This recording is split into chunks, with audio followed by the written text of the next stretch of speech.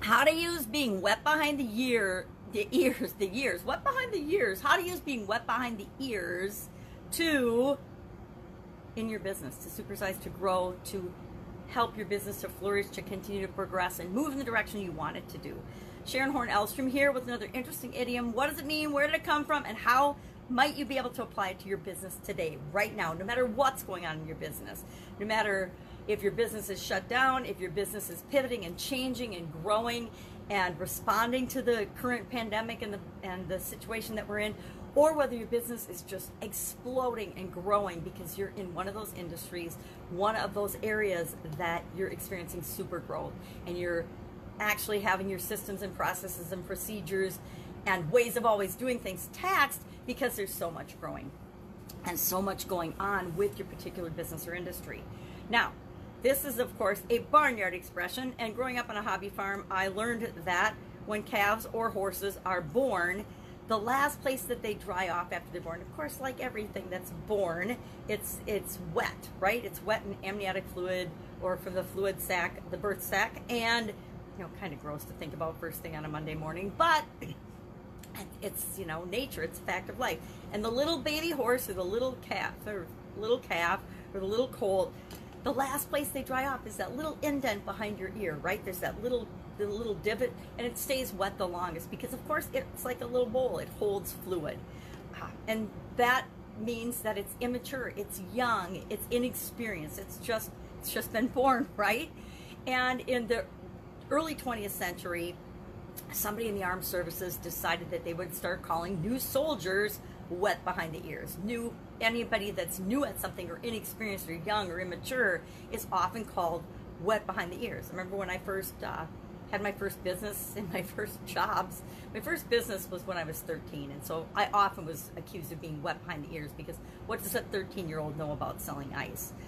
And then throughout other experiences that I had in different jobs and different positions in corporate America and then running my own businesses, I was often, you know, the only woman, or I was the youngest person that was doing the thing that I was doing. And so people would assume and say behind my back and sometimes to my face, oh, you're just wet behind the ears, you don't know what you're doing.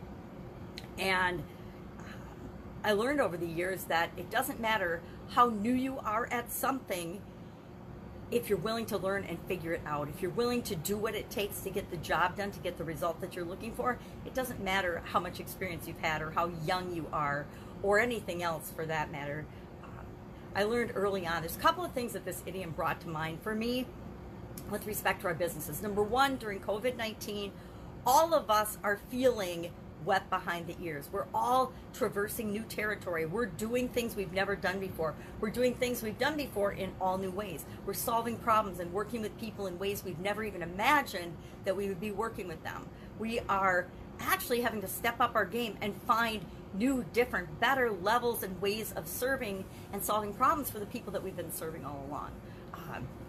I was talking to my daughter, and it's really interesting that the business and the company she was working for before she was let go during COVID has been talking for about a year of wanting to have like a concierge curbside delivery and service for their customers, but they hadn't explored it and they hadn't actually done it.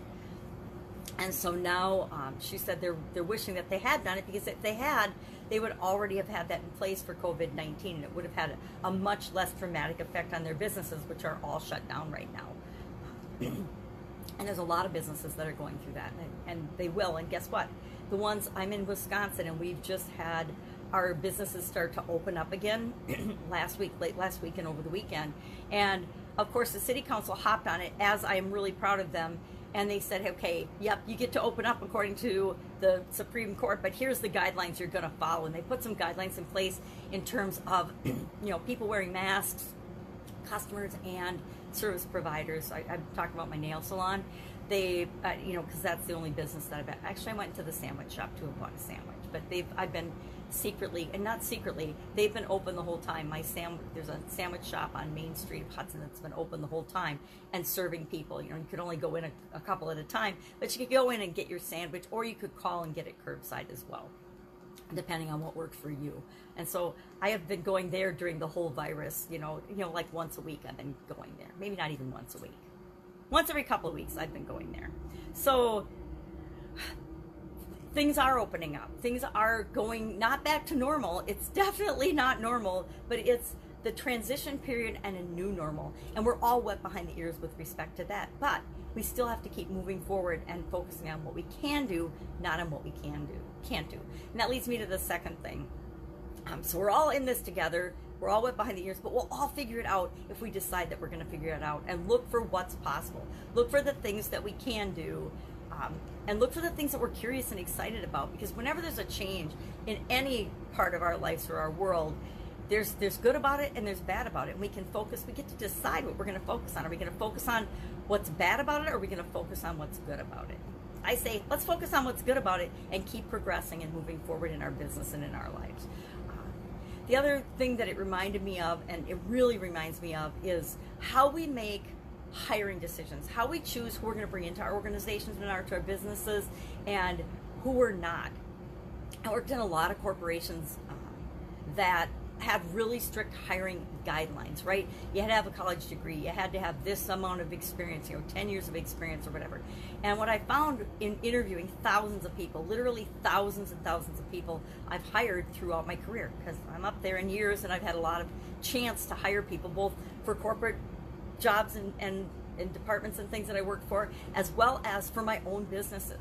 And I learned that just hiring for a list of qualifications is not a good way to make hiring decisions. You always have to hire for character, because skills can always be taught and learned, right? I especially learned this in my own business in hiring. I would always hire for, what's your work ethic and your values and your beliefs, and are you a good fit with this organization, over have you worked in a certain field for 20 years or for a long time or for whatever number of years, or do you have certain degrees that make you qualified, or certifications that make you qualified to do a certain job. In some areas that's really, really important. If I'm hiring a doctor, I want to make darn sure that my doctor's gone to medical school and is qualified and experienced at doing what I want him to do for me. But in a lot of areas, a lot of things that we need help with in our businesses and in our lives, we don't need somebody that is structured and set in their ways of doing things. We need somebody that